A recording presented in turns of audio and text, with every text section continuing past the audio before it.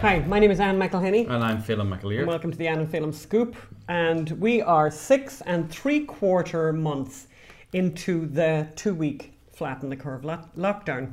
And Ireland has gone from being a land of saints and scholars whose clergy and people were known across Europe as educators and leaders. And now we're the only country, Ireland is the only country in Europe where you can't go to church. You can't go to mass. To go to mass. You can't go to mass in Ireland. You can go to mass everywhere else in Europe, just not in Ireland. Including Italy. And it's interesting, just a tweet from a guy called Michael Kelly here on just amazing. In Italy, churches and restaurants have been open since May the 18th without major incident. The country has been open to international visitors since June the 1st without major incident. Dublin is the only city in Europe where it's forbidden to go to mass. But it's also forbidden. Says we remain a hermit kingdom. And we remain a hermit kingdom. And it's not the only thing you can't do in Dublin. So suddenly there's a new lockdown in Dublin. So thoughts go out to our friends in Dublin who are trying to cope with all of that. Yes. And as you all know, we've had this huge news since the last scoop that Justice Ruth Bader Ginsburg died on Friday. With little more than 5 weeks to the election. This is a massive, massive news story. But Mary Kenny, people obviously, at this point, you've heard everything that needs to be said about Ruth Bader Ginsburg. But I actually thought Mary Kenny's tweet... To explain who Mary Kenny is she was a radical feminist, actually, back in the 70s. Is now, I don't know if she would call herself conservative, but certainly has matured her views. She'd call herself Catholic, I can tell you that for sure, which already kind of calls you something. She's an international columnist, but she's based in London and Ireland. She makes a really good point about the death of Ruth Ginsburg. And it's interesting. It's something no one else has said, and I just think it's just interesting to have something new to say about this event. So Ruth Ginsburg's death at 87, this is Mary Kenny saying this, is an astonishingly impressive tribute to American healthcare. She was first diagnosed with pancreatic cancer in 2009. 11 years survival is amazing with this form of cancer. On this side of the Atlantic, few people survive 2 years. Yeah. I remember speaking to an oncologist when I heard about Ruth Bader Ginsburg's latest cancer, and I asked this oncologist, here's her medical background. Well, what's the story? And he goes, well, and he was based in the United Kingdom system, in the National Health Service. He says, normally when I am faced with a cancer, I can look at it and say, well, the last 10,000 people who've had this survived, for this length of time. 20% survived this, 40%, and you've got this chance and that chance. He says the number of people who have survived her cancers are minuscule, and it's because a lot of it, maybe it's genetic, but a lot of it is due to the amazing American healthcare service. It was, you noticed it too, or rather the really bad healthcare service, nationalised healthcare service, the Lockerbie bomber. Oh God, yeah, I remember this. He was released early from Scottish prisons because he had fatal cancer. Terminal cancer, and he had under the Scottish system.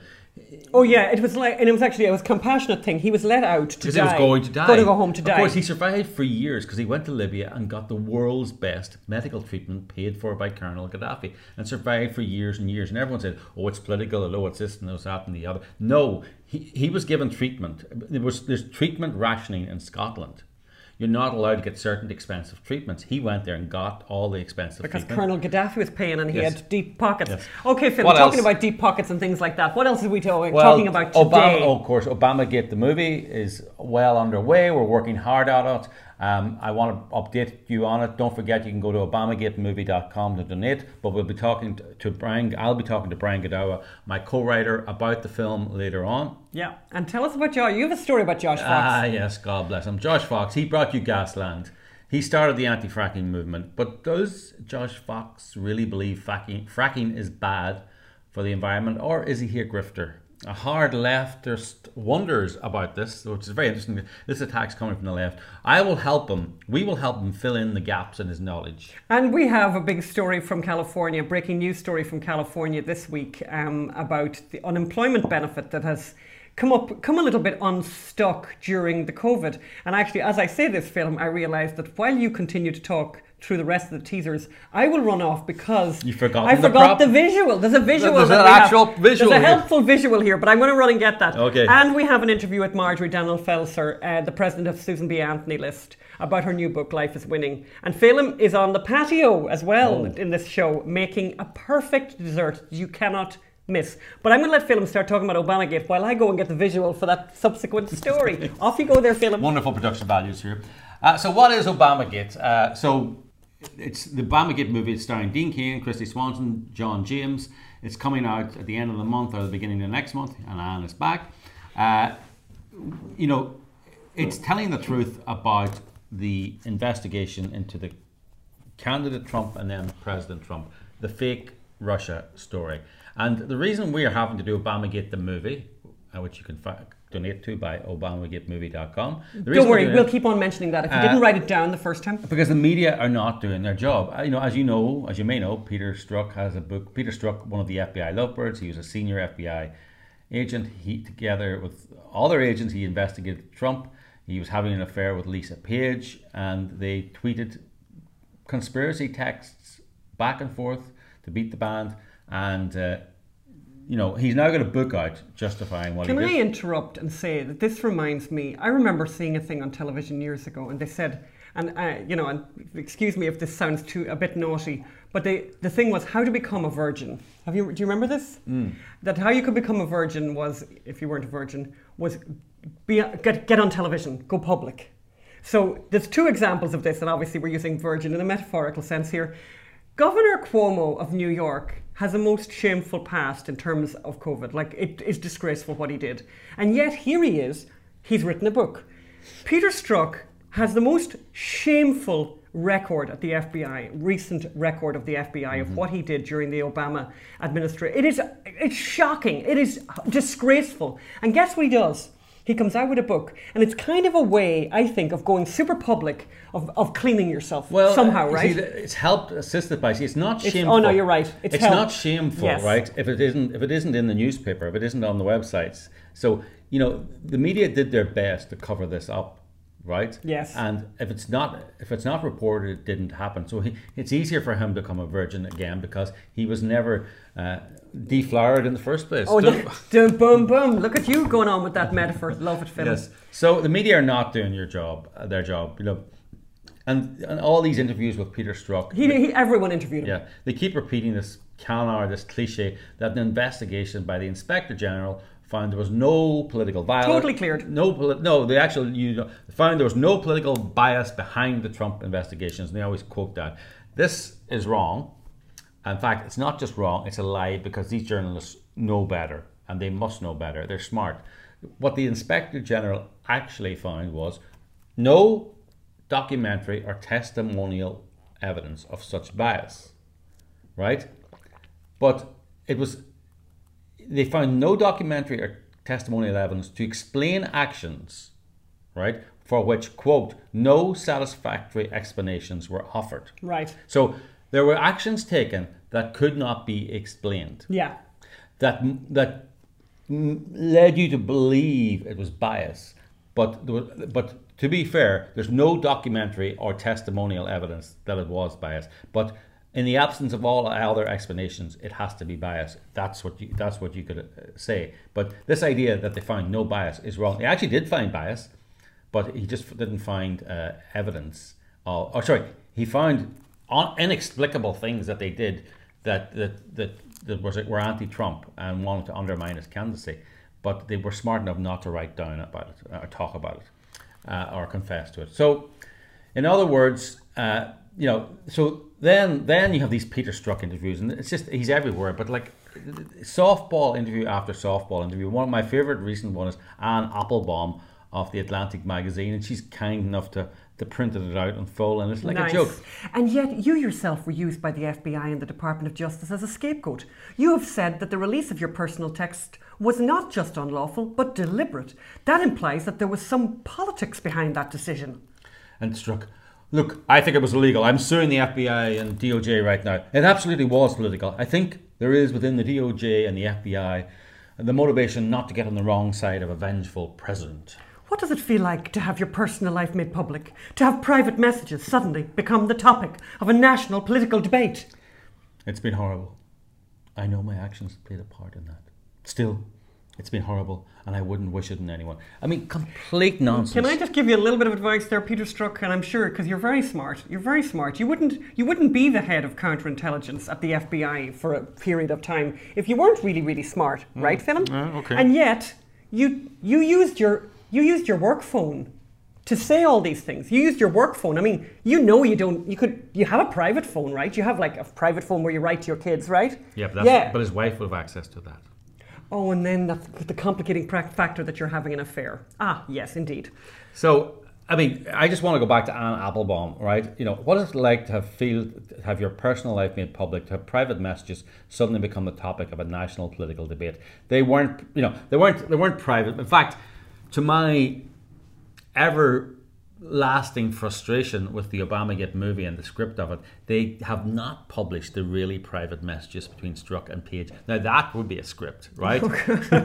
You know, all we have is we have private messages. By the way, we have a lot of very good stuff. We have a lot of good stuff, right? But it does tantalize you that there is lots of stuff that we didn't get to look at. You know, what we have is private stuff that reflects on their political maneuvering as well.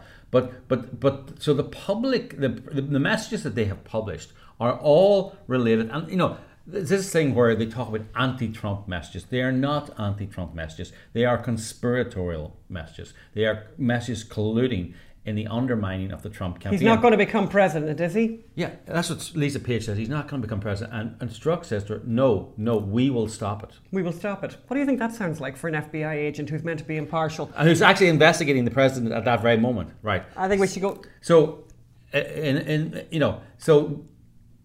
we should go over now to Brian Godawa.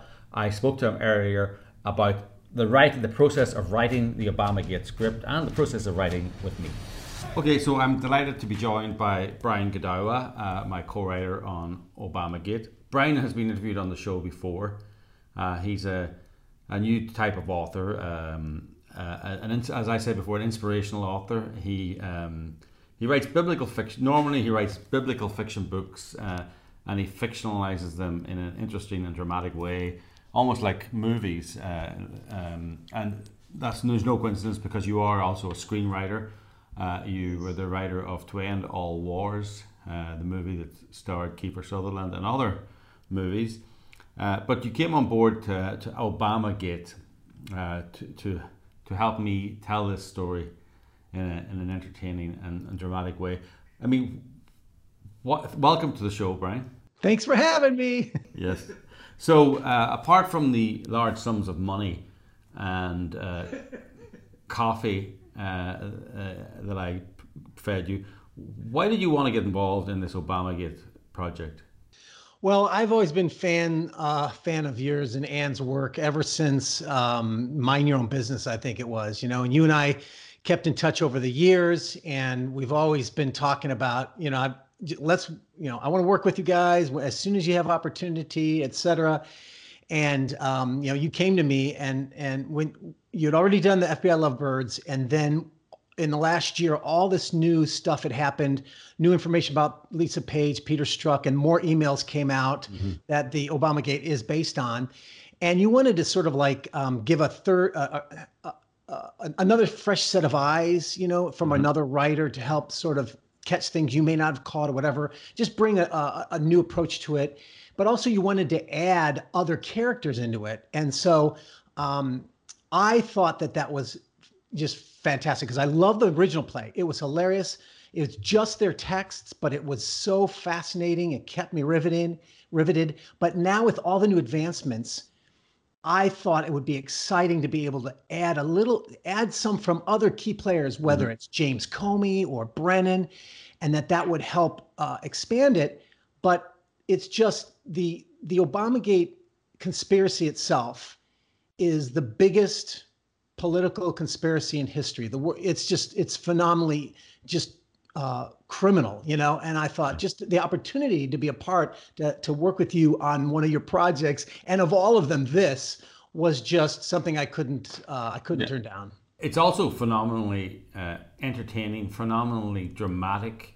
I mean, it's such a wonderful story, and even though it's an awful story, it's a classic Hollywood story. You have this love affair, you have Russia, you have China, you have the president of the United States of America, you have the FBI and the CIA, and you have, it's like these classic movies where the agent is out in the field, or the guy is out in the field thinking his best friend back in the FBI headquarters is looking after him, and turns out he's the one that's been betraying him all along. And this is, there's a lot of talk in the media about Peter Strzok's anti-Trump texts.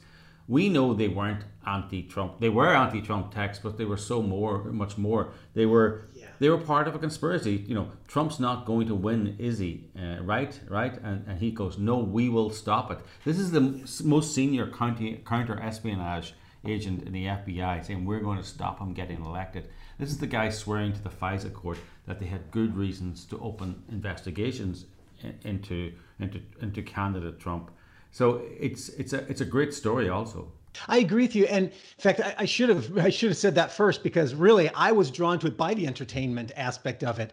Yeah. I don't want to just do political crap, because that's not who I am. I'm an artist. I love drama, human, the human nature and all that kind of stuff. And that's what this play had. And like you mentioned, there's nuance, there's subtlety, there's all kinds of interplay going on, the adulterous affairs beneath it all. But also, like you said, it's power plays in Washington, and all this subtext going on that it's actually quite a interesting, dramatic story to tell.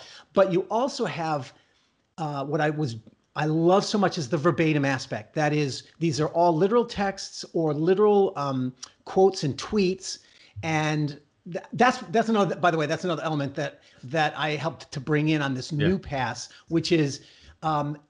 Since this all began to happen, key players, whether it's Comey, Brennan, even Lisa Page, they all had Twitter accounts, and they were tweeting, and they had some very interesting tweets. Yes. And so we went through them, and we literally took all the tweets, that we could, that were still available from the last few years. We found all the best tweets that would also be revealing of the character of who these people really are as they're trying to cover it up. And it's hilarious. Especially one of my favorite characters is Brennan, because he's like, if you read his tweets, they are so hilarious, because he's this grumpy old man who's angry at the fact that he knows he's getting caught, he's being revealed, and so he's trying to cover up by expressing these extreme lines like what does he say? There's one that he goes, Donald Trump's press conference performance rises and exceeds the threshold of high crimes and misdemeanors. It was nothing short of treasonous. I actually found these hilarious now that we know the context of what really happened. Yeah, I mean, that's either someone going crazy, shouting at clouds, or someone going crazy because they know that their crimes and misdemeanors are going to be exposed. That's good. People need to realize that this movie, the ObamaGate movie, which, by the way, you can still help fund. As we're recording this, we are just under 50% funded. I am sure by the time you're watching this, we will be over 50% funded. But please, that's still 50% of the way. So please go to ObamaGateMovie.com. But you got to remember, this is all verbatim. Everything that you'll see on the screen during the ObamaGate movie is something somebody somewhere said, or wrote in a memo, or wrote in a text or a tweet. Often between lovers, sometimes between FBI colleagues. They never thought Hillary was going to win, and they never thought these were going to be revealed. This is the thing people have to remember. Hillary was going to win, right? It was going to be a blue wave. They were going to own the House. They were going to own the Senate. There was going to be no investigations. This was all going to be swept away. And then Trump messed it all up by winning. So what did you think of the verbatim aspect of it? This is unusual, where you were restricted by. Normally, as a dramatist, you can invent characters and invent dialogue. Although To End All Wars was based on a true story, isn't that correct? Yeah, it was. But being based on it is very different from literally using verbatim. It's a challenge. But you know what? What I loved about it, what I always I've always loved this. You've done this many times before. I think it's a brilliant approach, especially when you're dealing with politically hot topics, because it makes it harder to critique, to hate if you're doing verbatim, right? But there's something about knowing that this is really what they said rather than what did the writers change to make it fit their paradigm, right? Now, look, there is some editing that we did. Obviously, they had thousands of emails, and we focused on the ones that were focused on the storyline. So we had to do that. But also, there are a lot of, when you're doing text, you're doing abbreviations, you're making references like the DD, which actually means deputy director, or I talked with Jim. Well, that's James Comey. And so the only thing we did was we would spell out some names like James Comey instead of Jim, so that as people are watching, they'll understand who they're talking about, even though the writers understood with each other.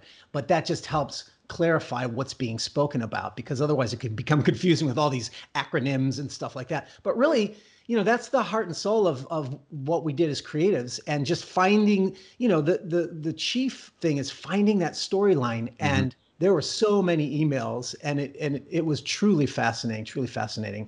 But yeah, so, you watch this and you go, wow, they really said this, Yeah. and it has that sense of authenticity. That's what I'm looking for, the authenticity, but then it also makes it even more humorous, because like we're talking about, so many things have come to light in this last year. When you originally were working on this project, it was in process, and it was still fascinating and enlightening. But now we've seen all the guilt has come out, the guilt of Comey, of Brennan, of Strzok, and the deliberation with which before it was, you were pointing at it through the texts, and it was subtle, but now we know it. So now when they say things like, when one of my favorite characters, I think James Comey and Brennan almost steal the show because their tweets are hilarious. So when you've got Jim Comey coming out there, and if you followed his tweets, he would come out there and try to speak like a Boy Scout who's trying to give calm, reassuring wisdom to the masses, and he'd be doing a picture of nature, and he said, so many questions, so many answers, and it's so self-righteous, and in context now, it's hilarious. Yeah, there's an enormously funny aspect to everything that's there, and the humor comes right through it. Well, not the humor, just the absurdity of it. Black humor, yeah. Black humor. I mean, you had absurdity. I mean, at one stage you have a Democratic congressman saying to Peter Strzok, "I believe you are the #1 counter-espionage operative on the planet." And Peter Strzok goes, "Well, that's kind, he's." But at the same time, he's texting love notes and anti-Trump conspiracy notes to his mistress on their work phones. And it comes out even, and then in the middle of that, his wife somehow gets access to his work phone, right? Is able to open his FBI work phone, and then phones Lisa Page to confront her about having an affair with her husband. And it's like, this is like an English play, ooh, vicar, and suddenly, my trousers fell down. It's got that real element of farce and teen love and all that. It's a very, very funny play. So I mean, if you want to help make this happen, go to ObamaGateMovie.com. One last thing I wanted to ask you, Brian, was, what was it like working with such a great author as myself? Well, I found it humbling, enlightening, truly, or well, let's put it this way. I'll put it in the words of Lisa Page: vomit, vomit, vomit. Actually, you missed 2 other vomits. Vomit. Yeah, that's true. Vomit! Vomit. So, well, that's great to know, Brian. I'm trying to think of a phrase from the emails that I could respond to you with, but all I can say is when you called me, it was sort of like, Brian, this is a good play, but I gotta get it up to Oscar quality writing, and so that's why I'm calling you. I remember those words that you spoke to me. Yeah, I don't think in a world of verbatim dialogue, I'm not sure that's verbatim, Brian. Oh, okay. Okay, so I'm not calling you a liar, but I'm just suggesting there may be some differences between my memory of the verbatim dialogue and yours. So Brian, thank you very much, and hopefully it's going to be coming out the end of September, beginning of October. We're all looking forward to it, and the viewers of the Anna Film Scoop will be the first to know. Thanks, Brian. Well, I think that's great. We were really lucky that Brian agreed to work with you, even though you're a vomit, very difficult to work with, apparently. God, I can't imagine why. That's shocking to me.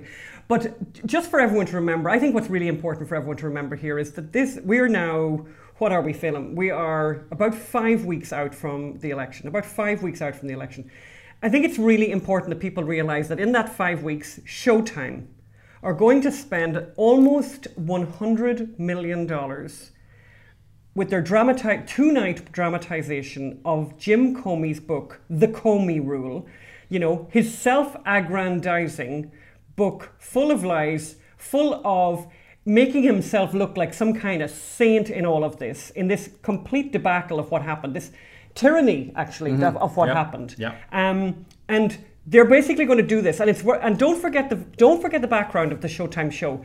Initially, it was going to come out after the election, and the actors went nuts and said they'd do no publicity unless it could affect the election. They had to have it to affect the election. So we think it's important that people see the actual truth of what happened. We're not making up the script. Yeah. We're only using their own words. This is verbatim. So if you think that's important, that the truth gets out before the election, then please give what you can to ObamaGateMovie.com.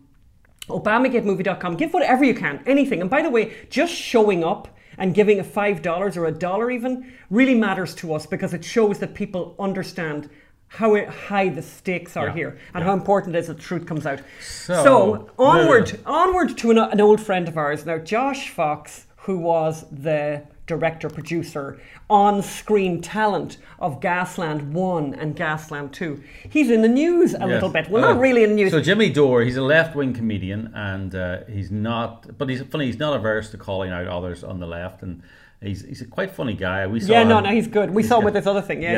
And in fact, his niche seems to be calling out people on the left, or the liberal left, or the centre. I think he likes to point out hypocrisy, which is always amusing, by the way. So he has a show, a YouTube channel, the Jimmy Dore Show, and he has a look at Josh Fox. And let's first of all remind you who Josh Fox is. Josh Fox brought you Gasland.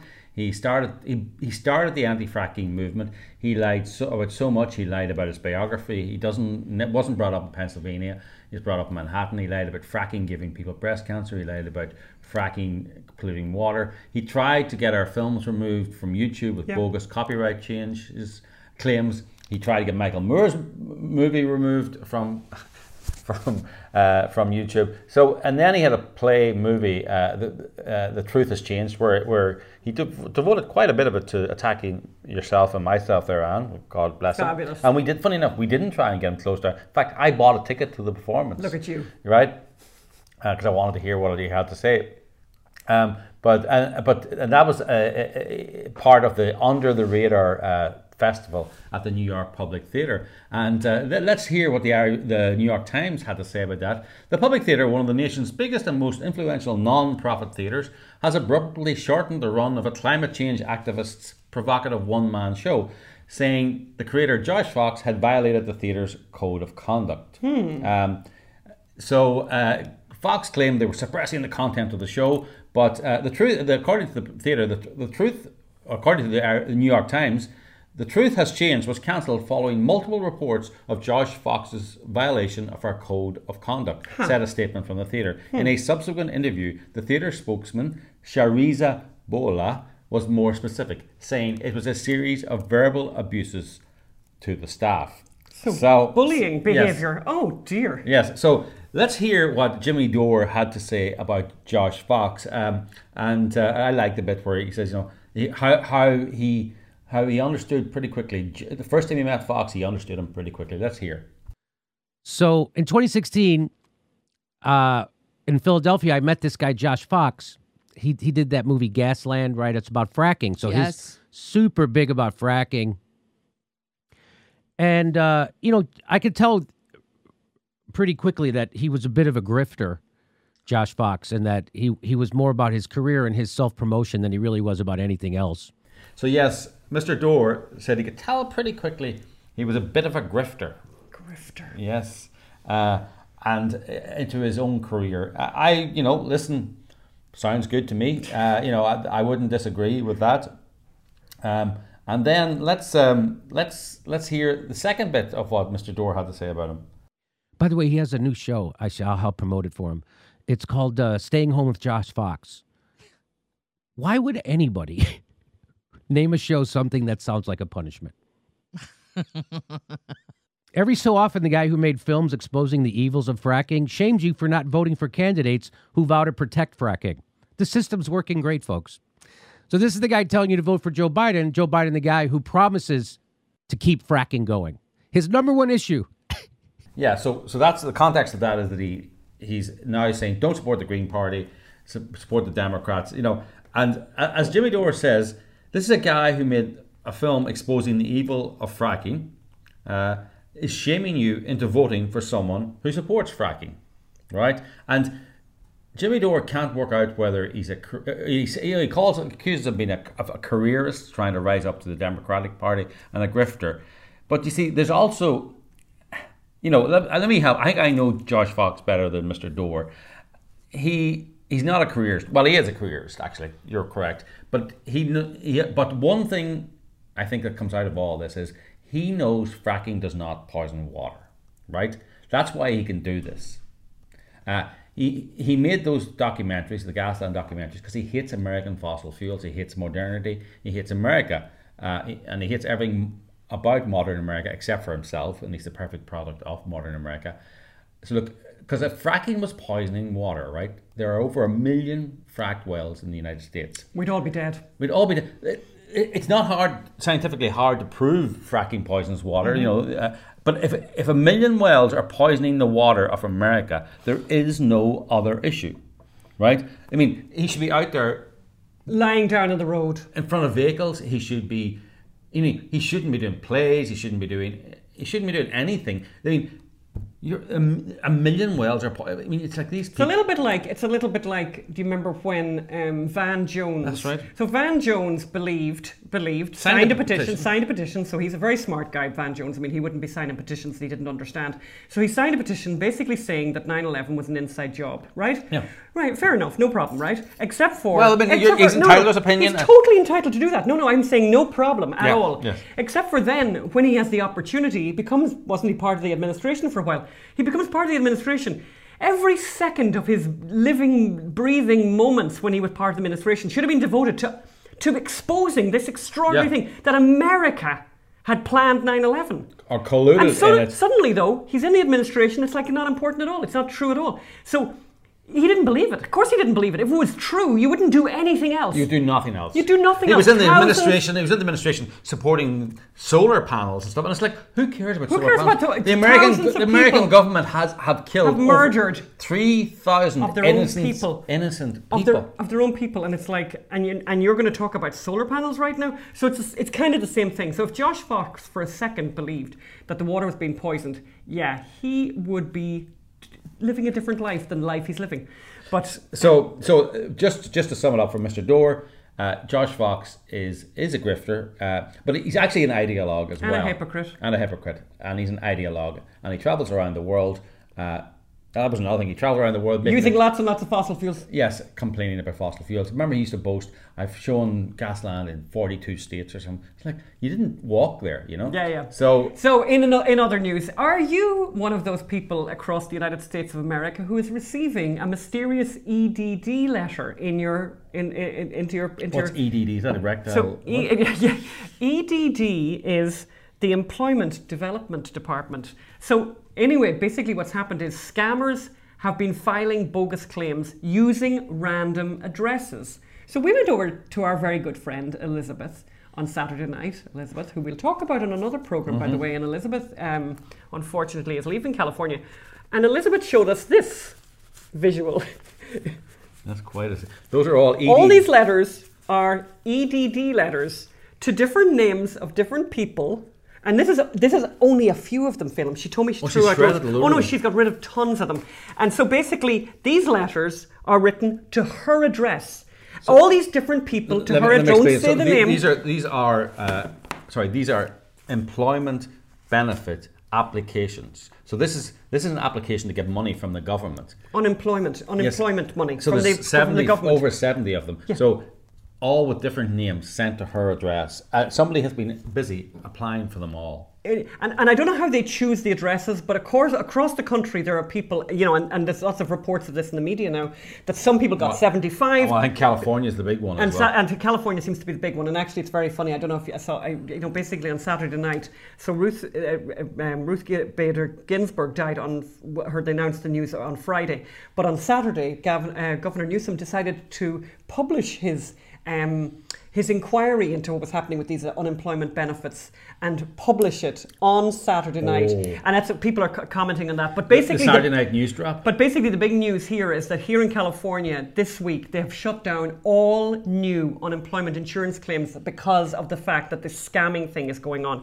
But we just looked at a few of these. So basically, the EDD, which is the department devoted to paying out huge amounts of money to people, and some of these letters, by the way, have been opened, and I thought some of these were quite interesting, by the way, and just not to say the name here, but it's interesting, written to this one person, again, a made-up name, of course. Maximum benefit amount, $17,550. Wow. Weekly benefit amount, $450. Wow. Nice, And there's so 75 of them.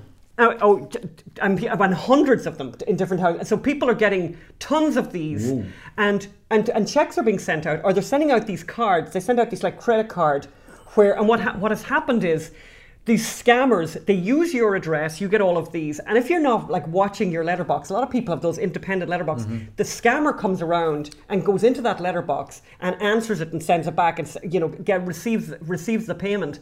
And in fact, another thing is happening where the letterbox is in the person's house. They've broken into people's houses.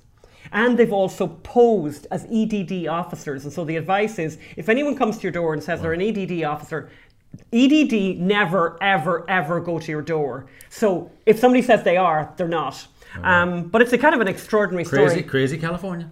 Anyway, we're the next thing, we need to move on because we've got so much going on today in the show, as you already realised. But I spoke earlier to Marjorie Dannenfelser, and actually I did this interview before the news of Ruth Bader Ginsburg's death was announced on Friday. And actually, you can imagine that.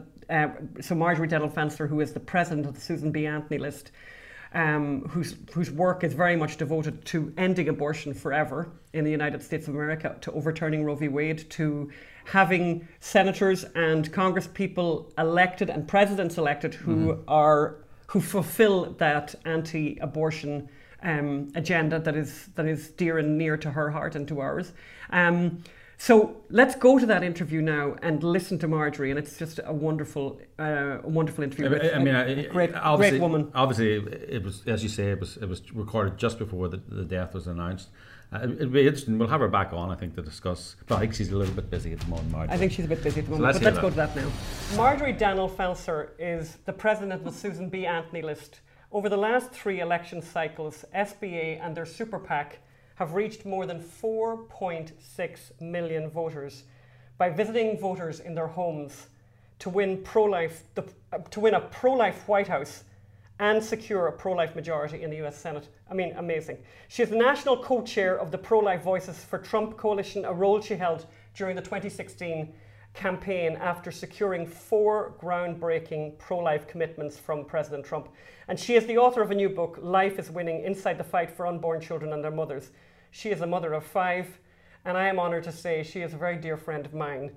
Welcome, Marjorie. Oh, I love being on your show. I watch you all the time. So it's so fun to be in your room there with your bike and your hat. The hat. You get one of those hats. The hat. The trick with the hat, Marjorie, is that you don't have to have your hair look great. Well, let's get on. Don't worry about it. This is COVID hair. So honestly, Marjorie, let me make a confession. So basically, this is my marks in the book. And we met recently at one of the launches of your books in North Carolina. And I got the book and you signed it very kindly. And I remember thinking, somewhere in my head, I thought, this is one of those books, that people write, who are the head of organizations. And really, someone in the back room wrote it, and it wasn't, And then I started reading it. I want to start this interview by just reading the first page, which is so you, and I just thought it was so powerful. I think it's really great for people, and I really want to recommend to people that they get this book. It's a testimony to courage and to perseverance in a horrible environment, is what I would say. Here's what Marjorie says at the beginning of the book. I am a convert. There was a time when I believed abortion was a good and moral choice. I argued that Roe v. Wade was the linchpin of women's rights. I came dangerously close to choosing abortion for myself. One of the benefits of being a convert is that I recognize the phenomenon in others. We share that. I have had the privilege of meeting thousands of pro-life converts. Some have been women who regret their own abortions. Many have been men who are profoundly ashamed of their failure to support both mother and child. My conversion was akin to what writer Madeleine L'Engle described as an intellectual acceptance of what my intuition had always known. Some people, however, experience a moment of clarity or a sudden encounter with the truth. Whatever the mechanisms, the process of conversion indelibly transforms one life. The Old Testament prophet Isaiah captures it perfectly, and I just love this. Remember not the events of the past, the things of long ago. Consider not. See, I am doing something new. Now it springs forth. Do you not perceive it? Well, I do. That's an incredible... Tell us about your conversion first, please. Well, I think it's very... that beginning really is, in many ways, a thanks to my mother and father, who are still very, what they call pro-choice. But what they believe profoundly more than anything, that life was a constant search for what is true. And for me and my brothers, that was the gift that they gave us. And that took me far away, literally, and in terms of ideas and convictions from where they are. Now, I didn't give them all up because they have beautiful values otherwise. But that hunger that you have, Anne, as well, is what breathes newness into life when you encounter something beautiful that you had not known before. And I encountered it in other people.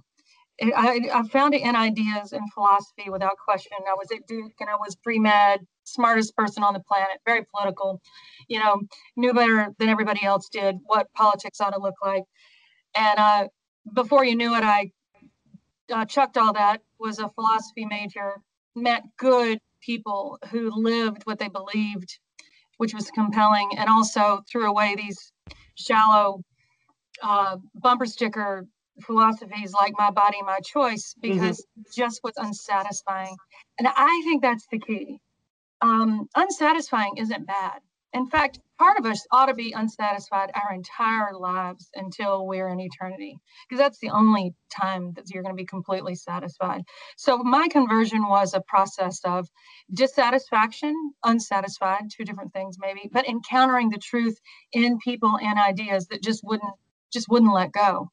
And when I fell big, like you, the difference between then, the minutes before and the minutes after were enormous, but I still fought it.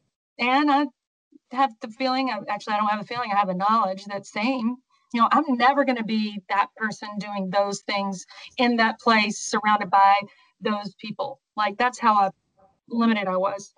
And I did every single thing I said I wasn't going to do. Just about, right? So in politics, it became very clear when I was the director of the pro-life caucus in the House that politics and a strong muscular flexing of that was missing at the heart of the pro-life movement. Tobacco farmers had it, but the babies didn't.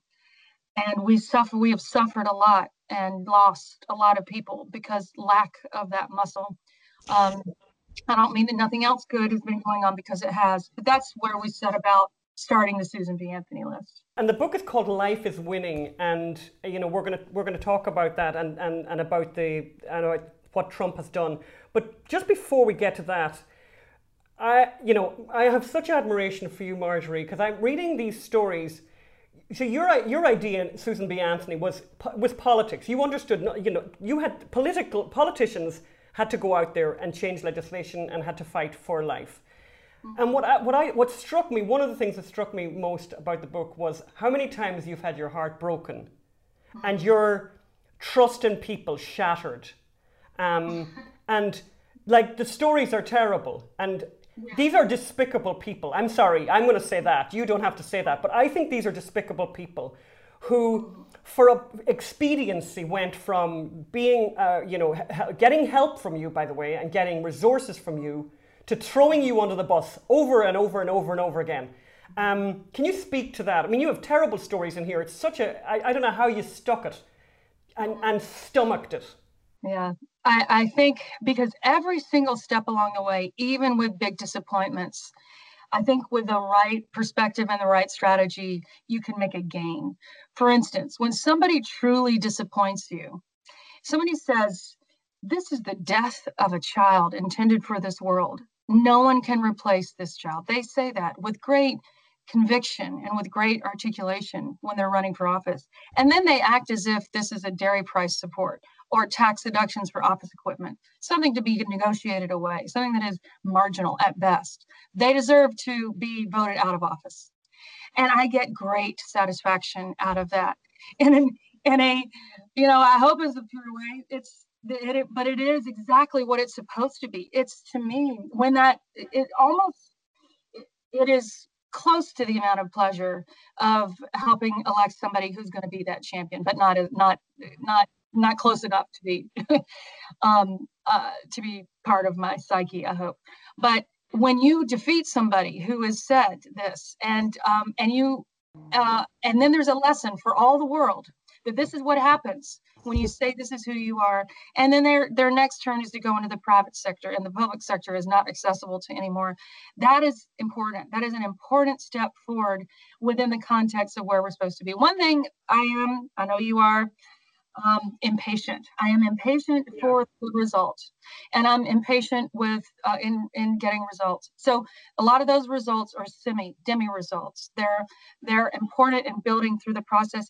And one thing that is a constant inspiration to me is the other successful human rights movements in America and how they found victory with a zigzag path that was relatively similar. And part of it is the extracting of punishments and praising the winner.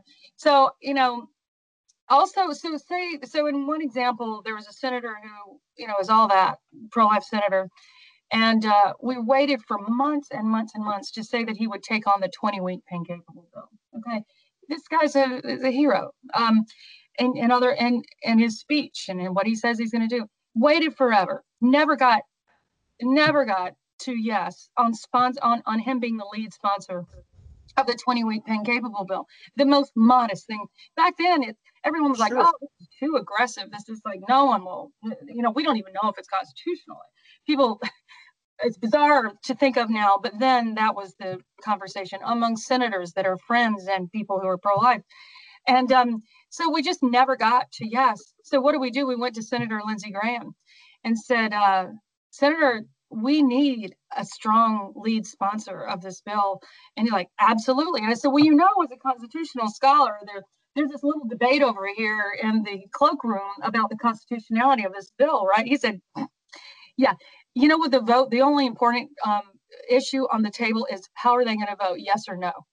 This is on the table, and they're asked to vote yes or no on a 5-month limit. That's the only question that anybody has to resolve. And yes, I'll pick that up and I'll take it.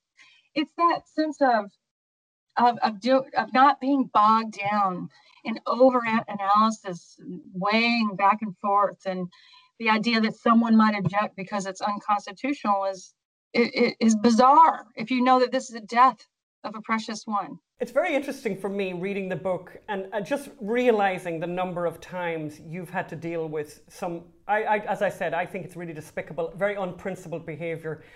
People turning, after promising you things and then throwing you under the bus and not doing things and the number, the names there's so many of them. But it brings us on quite nicely to the fact that you know, as you say, and I quote him from the book, I never imagined a playboy real estate tycoon from New York City who was in the news the year SBA's lists launch for divorcing his wife and marrying his mistress, who 2 months before the wedding had given birth to his child. You never imagined that that would be your champion.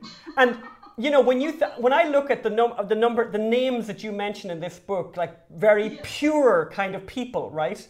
But who then did, I think, really despicable things. It's sort of interesting what happened with Trump. I mean, how bizarre. If you didn't believe in God before, you know, it really is one of those stories. It's almost biblical that he was the last person on our list, literally.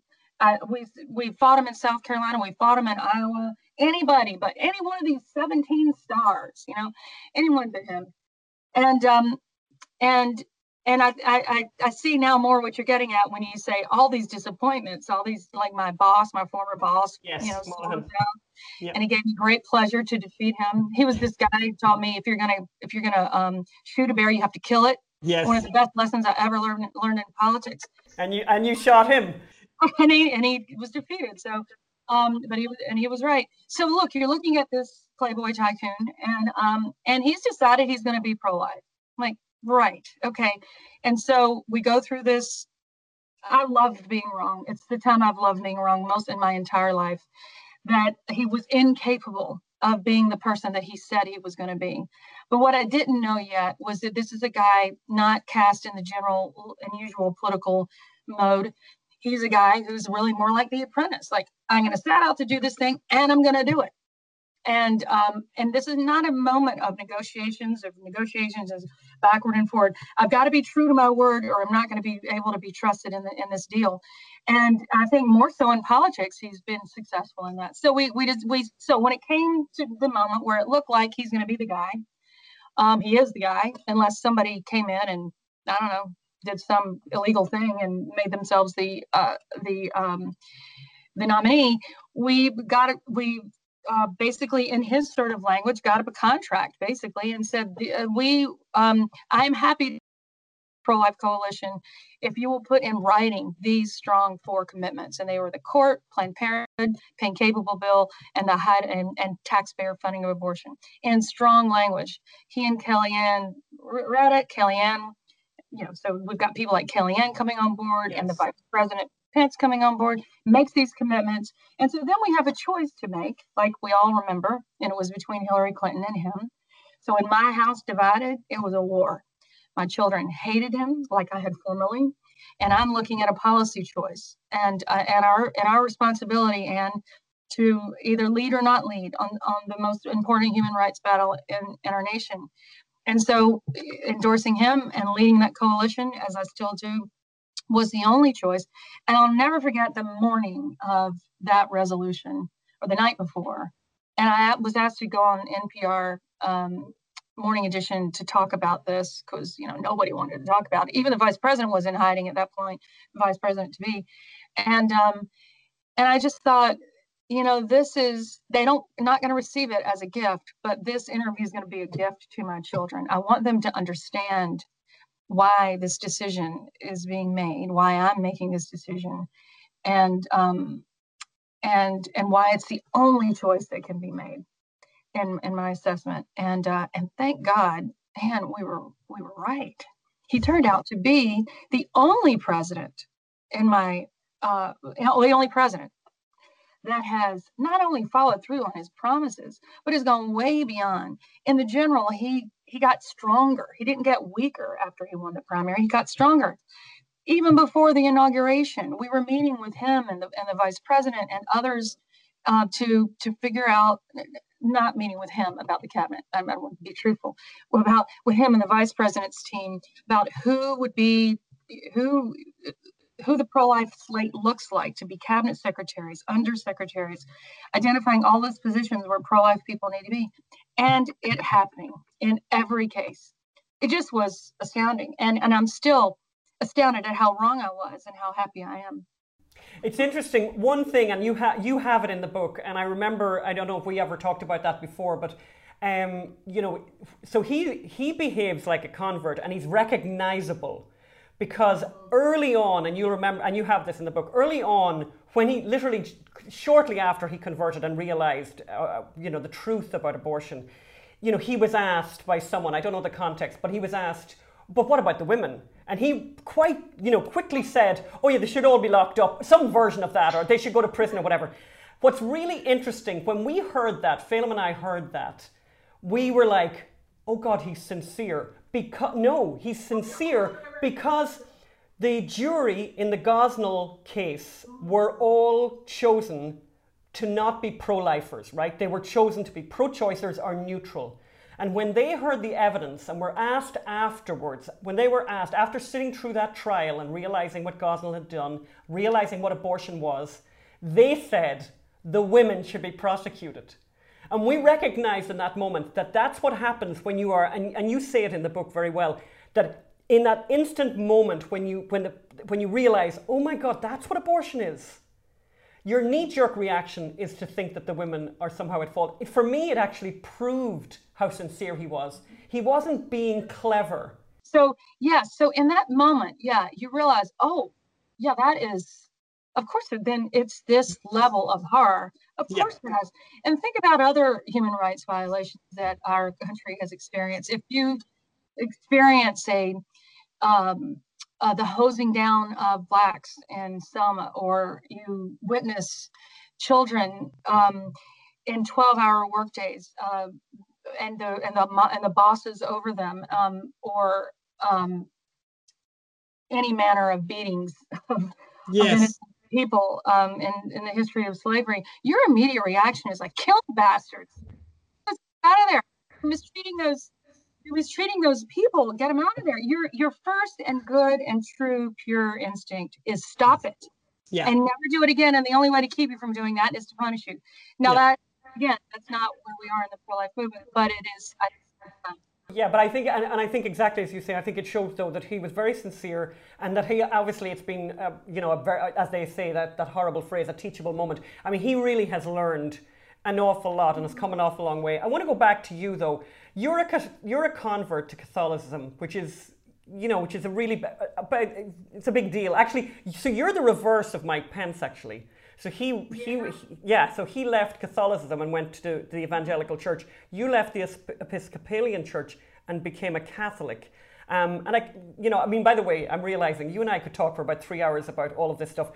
What have you thought of the Catholic Church's leadership on abortion? Yeah, so speaking from the zeal of a convert, which I think Trump is on the abortion issue, like I still, even though it's been a lot of years, I still pray that I don't leave that behind. That spur that I originally thought was true is still true, but I understand the fullness of it even more. And therefore, it is a primary responsibility of the Catholic Church to meet this issue at the heart of the church in the beautiful ways that Mother Teresa and Pope John Paul spoke, to fail to speak up at this moment, which many are. And I mean, they think they are. That's the problem. They think they are, but they're not. I mean, there is a lot of beautiful communication on the part of a lot of bishops, but there's a lot of fear for going way out there on the limb. What they consider way out on the limb, the way out on the limb that it took to oppose all sorts of other crimes in our nation that eventually they did get around to. But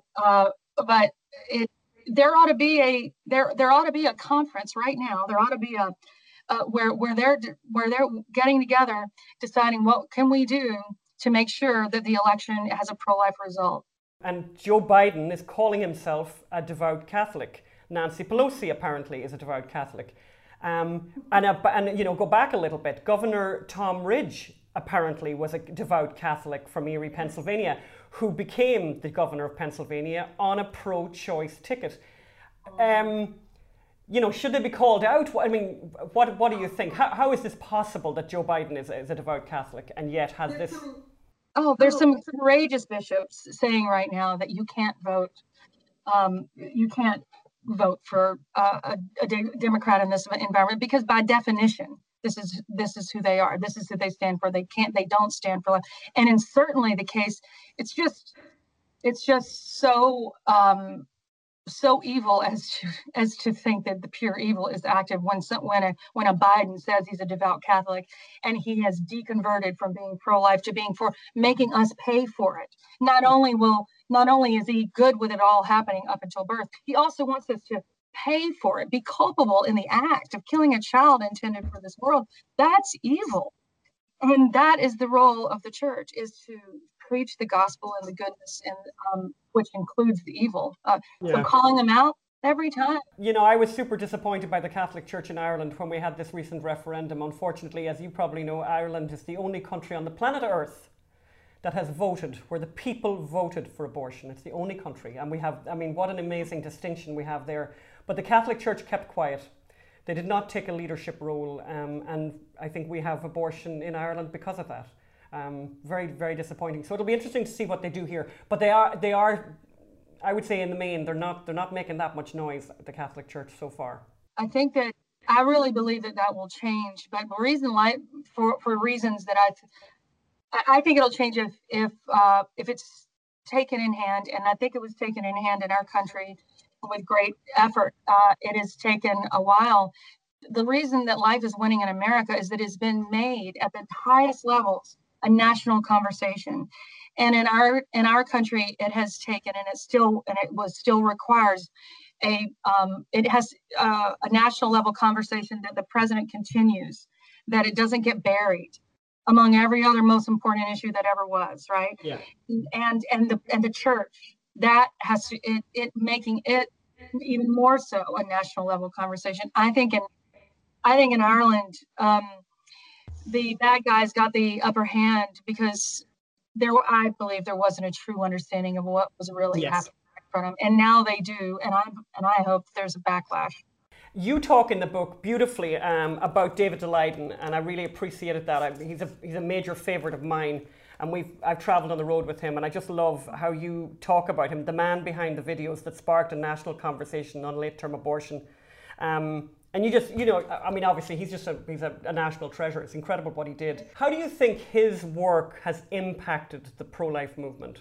Well, it's the same dynamic that I think I was trying to describe with all the other successful human rights movements. The abortion issue has a particularly difficult visual argument to make, meaning it's hard to make a visual argument, as in art and every other place. To see, to feel, to experience the horror is a deeply personal thing.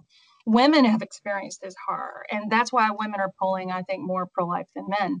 But the public at large hasn't seen the beatings, hasn't seen the lynchings, hasn't seen the equivalent for the child. David's work at least described the horror, and through the words of people who were doing the work of cutting up the babies themselves, the haunting images of the Planned Parenthood and the middleman harvesting the parts of the baby, talking about, oh, this looks like they're twins, as she's putting them in the freezer.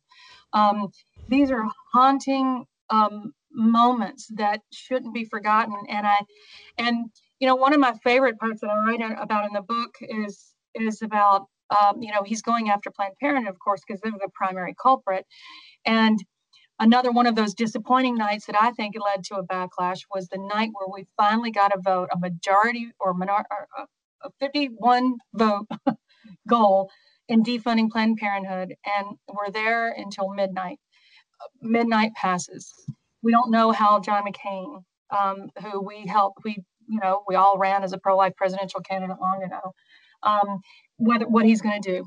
And we're waiting. The vice president comes over I think we have the votes. He's the president of the Senate. That's his role. So it's his job to be there in case there's a tie. He's all set to break the tie.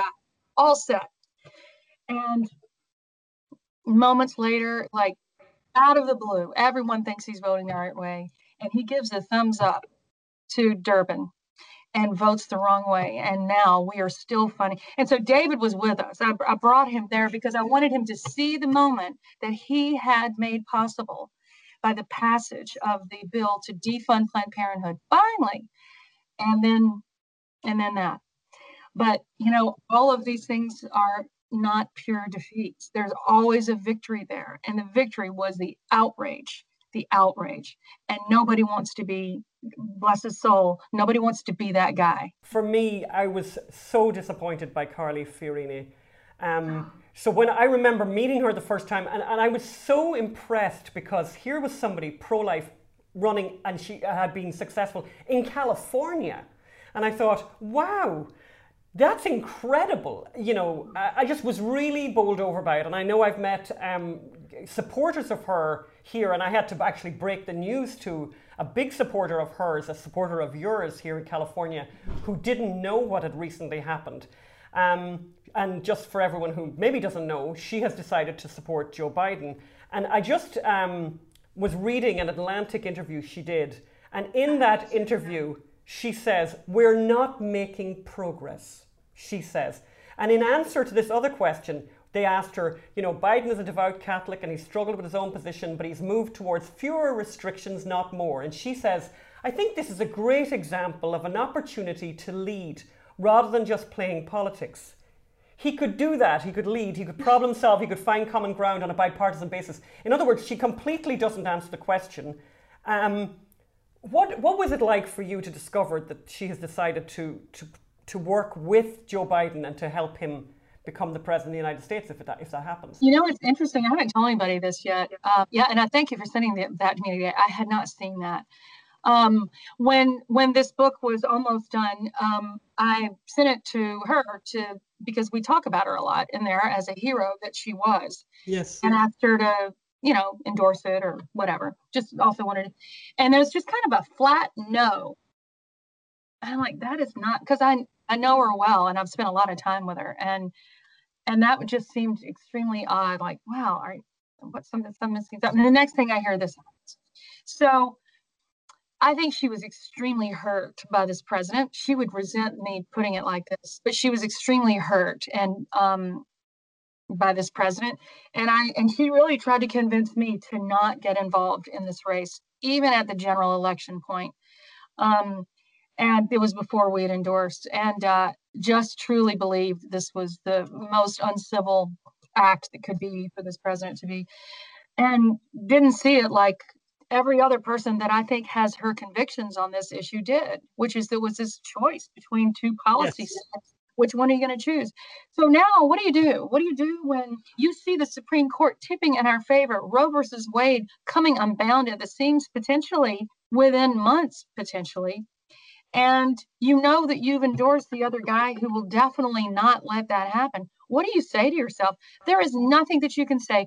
Everything that comes out of your mouth is going to sound ridiculous, which that is absurd, what she said. The idea, it's an opportunity. Well, yeah, it's an opportunity for Kermit Gosnell to come out and work at a crisis pregnancy center also. But I doubt that's going to happen. And I know that this will not happen with Biden and Kamala.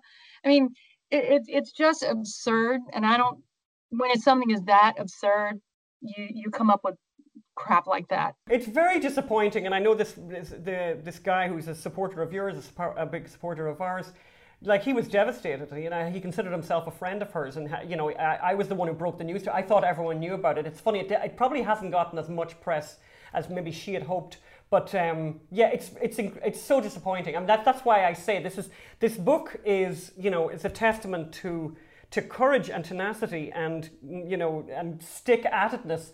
But I think the stakes are so high, as you and I both know. The stakes are so high, and you know, at the center of this is a baby who can't speak for himself or herself, and who is the victim of the most appalling violence that is imaginable. And just so many people just don't seem to know that. Do in many ways because of you and David. Without you and David, we would not have had that Planned Parenthood vote. Without you, we would not have had the people that, when your movie came out, there were members of Congress that have not talked to me in years because every time they see me coming, they think I'm going to ask them to do something difficult. Yeah. And I can name some. What happened after your movie was they came up to me. I feel so guilty, in the words of one Congressman, I feel so guilty that I have not done anything about this in so many years. I just need to know what to do right now. And that's what people coming off the sidelines who've been sitting there forever, you know, and then with what the governor of, and then what you set in place, and then what David did, and then what the governor of Virginia did and the governor of New York did. It's making it's public notice that this is happening under your very eyes. Are you going to sit on the sidelines or are you not? That's why life is winning. It's because you can't avoid it anymore. You can't, it's right in front of you. And because it's been made a national conversation. And that's why those disappointments are devastating. Carly's devastating. My old boss is devastating. All these little setbacks. John McCain was devastating.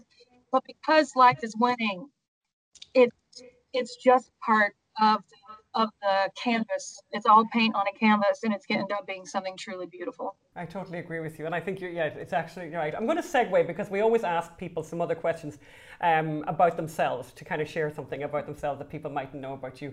So first of all, I learned something new about you today myself. On your Twitter bio, it says that you wish you had a dog. Yes. This is for the benefit of my husband, who is not on Twitter. But every once in a while, somebody says, that's really weird that your wife says, one day I'm going to have one. I want a dog, but instead of that, I've got 2 cats and a possum now. We've got a possum that's visiting all the time. Cats and possums are kind of the same animal. Yeah, they're nice though. And the possum is kind of wild, and he's outside, and he comes up at night, and he's just lovely. We ask all of our guests for their go-to recipe that they're famous for in their house. What do you cook, Marjorie? It's such a joke because it is so lowbrow. It's meatloaf. That's all they want it. I cook it. It's actually really fantastic. It's just Italian breadcrumbs and ketchup and a little egg and some ground beef. And that's really all it is. And I think, and I say, well, don't tell people that's the favorite thing that I cook that you like, because so one night I dressed up to be the best meatloaf maker. I put curlers in my hair and was wearing a bathrobe and shoes. So that's the whole image that my family has carved out for me. And so I make a pretty mean meatloaf. Well, actually, we may have to have a meatloaf cook-off in your house one of these days, Marjorie, because I'm quite famous for meatloaf in my house. And can I just tell you, when we did the Gosnell movie, we had rewards. We had these kind of unusual rewards. One of them was we said we'll bring you on a pub crawl in Dublin. And it cost $10,000. You had to get to Dublin yourself. You had to pay for your own hotel. A fabulous couple who I think you probably know as well from Oklahoma, dear friends of ours, took that up and have remained friends of ours to this day because they loved it. But I also offered a meatloaf for $3,000. Guess, and like 5 people bought it. One of whom was Mike Gallagher. Yeah, we're in the interview and he's saying whatever. I'm looking through the rewards. Oh, you make a meatloaf? Oh yeah, I'm going to buy that right now. And he was one of the people. He got the meatloaf for $3,000. So you and I have the same relationship with meatloaf. This is something I would never have known before today. This is super important. All right, let's have a meatloaf off and we'll do it online. I love it. That's a date. We're going to do this. Your people need to talk to my people. The next question I have is, what piece of art inspires you? And that could be a poem, it could be a piece of sculpture, it could be a movie, it could be anything. I have the feeling that it's others as well. It's Rembrandt's Prodigal Son. It was a revolution that painting was to me. It's so riveting. It's the whole story of grace and redemption, forgiveness. It's just beautiful. The father is in light, kindness. The son, who's always been a good son, never did anything wrong, has always been supportive and helpful, standing behind him, grimacing, unhappy in the dark. And then the son, the prodigal son, on his knees, devastated, crying. Oh, I can hardly get through it. Wow. Looking for forgiveness. And my image is always too, like right before that, not long before it was, his father was standing at the end of the fence, waiting for him to return one day, always waiting, always with faith and hope and love. And as soon as he comes back, he's just enveloped in his arms and welcomed and celebrated. To me, that is the story of the beautiful relationship that God wants to have with us. It makes me think of a story that'll make you laugh. So I hadn't been in the church for a while, and there's a church in Santa Monica called St. Monica's. My mother's name was Monica, so Monica is very important to me, right? And I haven't been in the church for a while, and I went there, and this is a few years ago, and I go in, and the priest comes out, and it's almost like one of those setups, and he does this thing where he says, You're there, you're not sure you should be here. You should be here. You haven't been here for a long time, but we want you here. And you may be questioning yourself about why you're here. No, you're meant to be here. We've been waiting for you. And it goes on and on and on. And it talks about St. Monica. Of course, I then become this complete wreck, and I'm kind of crying my eyes out, sitting there. And I'm like, and I'm in the church, and quietly, and all the rest of the people, and I'm, doing that. the really loud noise, and I'm thinking, these people must think I'm a complete fruitcake. And then the song, the first hymn is sung, and the hymn is something like, come back, come back. And I'm thinking, this is there's cameras somewhere here. This is extraordinary. So I was a bit of the prodigal son myself. Yeah, you can call yourself a convert too, right? If that's that's what and I think conversion is every day. Every day, if we're really in a search for truth, we're going to fall to some sort of beautiful truth. If we're in the pursuit of it every day, we will. And you're so right. You're the evangelist for art. And I'm very grateful for that. I'm going to finish today with just reminding, I want to just tell people about how you and I met, because I really love that story. I hope I'm going to have no problem getting through telling the story without becoming a mess, because I often tell people this story and I have difficulties telling it. So when we started doing the Gosnell movie, and I was doing a lot of this research, reading what the grand jury had heard, reading the transcripts from the trial, speaking to people who had been in the clinic, people who had grandmothers who had lost grandchildren and found out that the feet in the jars were the feet of a grandchild that a woman had lost. And one of the rewards for giving money to the Gosnell movie was $10,000, and I would come to where you were and give a speech. And a very kind lady, a friend of ours in North Carolina, was one of those people, and she arranged a little event. And she had, Rick Santorum was there, right? And, but very small little event, like 20 people. And you were there, and I kind of gave a speech with all this raw knowledge that I had just acquired about what abortion was and what had happened to these children, and about baby boy A and how important his life was and how he could change the whole world. And I was raw, and you came up immediately afterwards and sort of said, I'm going to pray for you. And I was like, and we just had that. I don't know what happened, you and I, but I just loved you from the first time I ever met you. I was like, just a beautiful thing. And you were running off as usual, jumping on a plane, and you ran off, and I think you must have we must have exchanged telephone numbers. And as you got on the plane, and I don't know if you remember this, you texted me and said that you had been in touch with the prayer warriors, said your group of prayer warriors, and that you had them praying for me. And I wrote back and I said to you, I felt it. And I did, and we have been friends, obviously through the Gosnell movie, but we'll be friends forever. I'm sorry to tell you that you're not going to get rid of me that easily. It's one of the blessings of my life. I can feel that. Look, when you communicate with the ability that you do, you're completely transparent, which has probably plagued you, right? And so it was so, I knew that my life was going to be different after that point. I couldn't, in a new way, I knew that this was from such evil, and that there is no faltering. There's no faltering, and I you don't mind me saying this, but on here, but it was so obvious the enemy trying to weasel his way in, which he will in moments like this. It reminded me so much of The Exorcist that I called my friend whose husband wrote it. You don't even know this. No. This is who I called. And that she's on a team of people that pray, and she knows what that is, and she knows that when you get that close to evil, that you have to be surrounded by love and prayer. So she gets it. We're going to talk again, Marjorie. I want to do this again. This has been so great. Next time, wine. Next time, wine, and I think this cook-off is a thing that our people need to talk to our people. Now, what do you pair with meatloaf? Oh, I would put a very big red in there. I would put a big full-bodied red in there is what I would do with that. Yeah, totally. Yeah, All right, that sounds fantastic. Thanks so much, Martin. If you're listening to this podcast and you're not... we have the book there. And we have the book there. Oh, actually, that's another thing, and I meant to say that, and I wrote to Marjorie. This is the book, and by the way, look at all my marks here, because I just love the book so much. You can get this book everywhere you get books online right now, so there's an e-version of it, and it's also on Amazon, so I'd highly recommend it. It is incredible. It's really a testimony, actually, I think, also to Marjorie's ability to deal with all these politicians who are extremely disappointing. So many of them who were extremely disappointing, who made pledges to her and then decided to change their mind.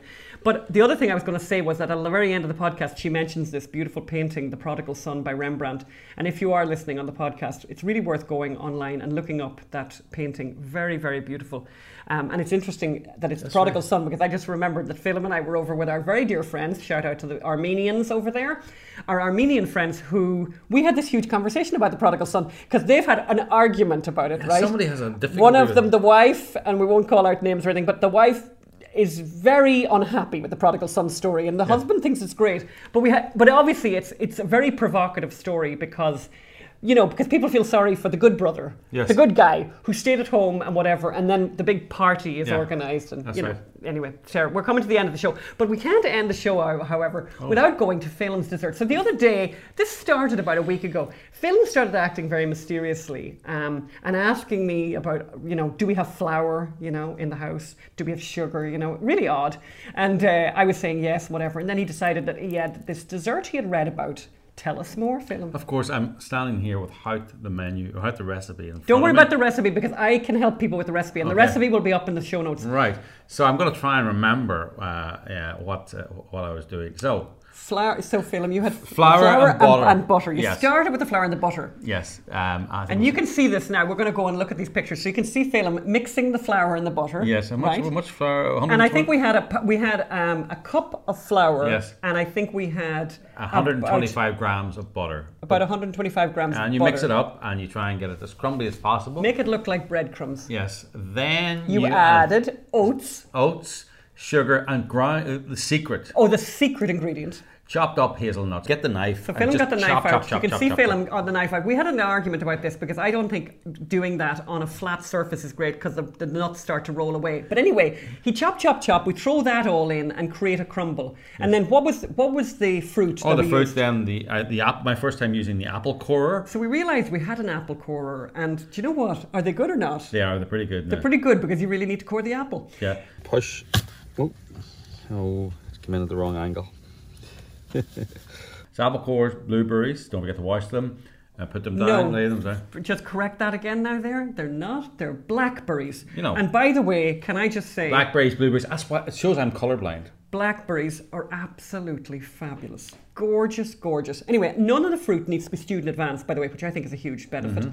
Then you just spread the crumble on top. Listen to me tell your story. Tell your spread story. The crumble on top. I was slightly unhappy with how crumbly it was. I think what happened was, you throw water in at the end. This is also a secret, Philip. I think I put in too much water and it bound up too much. I was slightly unhappy with. I'd like it to be very sparing with the water, very sparing. Like a tablespoon of water. I put in too much, and then spread it on top of the fruit. And cinnamon! Don't forget the cinnamon. Oh, don't forget the cinnamon. Yeah, like a little bit of like a shake of cinnamon, not a huge amount, because you don't want it to over dominate. Yes. And then spread it over, and then a little cheat. I felt there was a few gaps, and so I just sprinkled a little bit of granola. And do that if you feel like you haven't covered the surface. It's a great cheat at the last minute. Yeah. And then we had the oven heated to 350, and you put it in there for how long, Phil? 40 minutes. And can I just say, so this has been cooked twice already since Phelan discovered this, and you can see the finished product, and I'm actually showing the finished product that we used, the most recent one, and then the one we used after that. There's two versions of it there, you can see. Absolutely total winner, by the way, total winner. And it's interesting, so hazelnuts are meant for blackberries in the same way that you have your almonds are made for rhubarb. Unbelievable. Thank you for that. God, gorgeous. And by the way, can I just say, after we record this, you know what we're going to do? I'm going to make lunch, and we're going to have that dessert again. You can serve it with whipped cream and vanilla ice cream. We need to tell people the recipe for whipped cream. That's Phelan's joke against people, a number of Americans that have come to our house who seem to have a talk about what's the recipe for whipped cream? They're disabled, Dan. And it's it's a kind of a weird thing. No, I don't know what it is, but basically there is no. You get cream in Ireland. In Ireland, whipped cream is exactly what it sounds like. It's cream, whipped. Okay, we're going to stop right now. No, I want to keep going, but we're going to stop. Okay. So just remember, everyone, thank you so much for everything. Thank you for your comments. And by the way, please leave a comment if you can, because we've had a few trolls around and they cause all kinds of difficulties to our star rating. Yeah. And please don't forget to donate if you can to ObamaGate the movie. ObamaGateMovie.com. ObamaGateMovie.com. We are a 501c3, so all your donations, if you're in the United States of America, are tax deductible. And that's it for this week. Thanks so much. Thank you. Bye. Bye.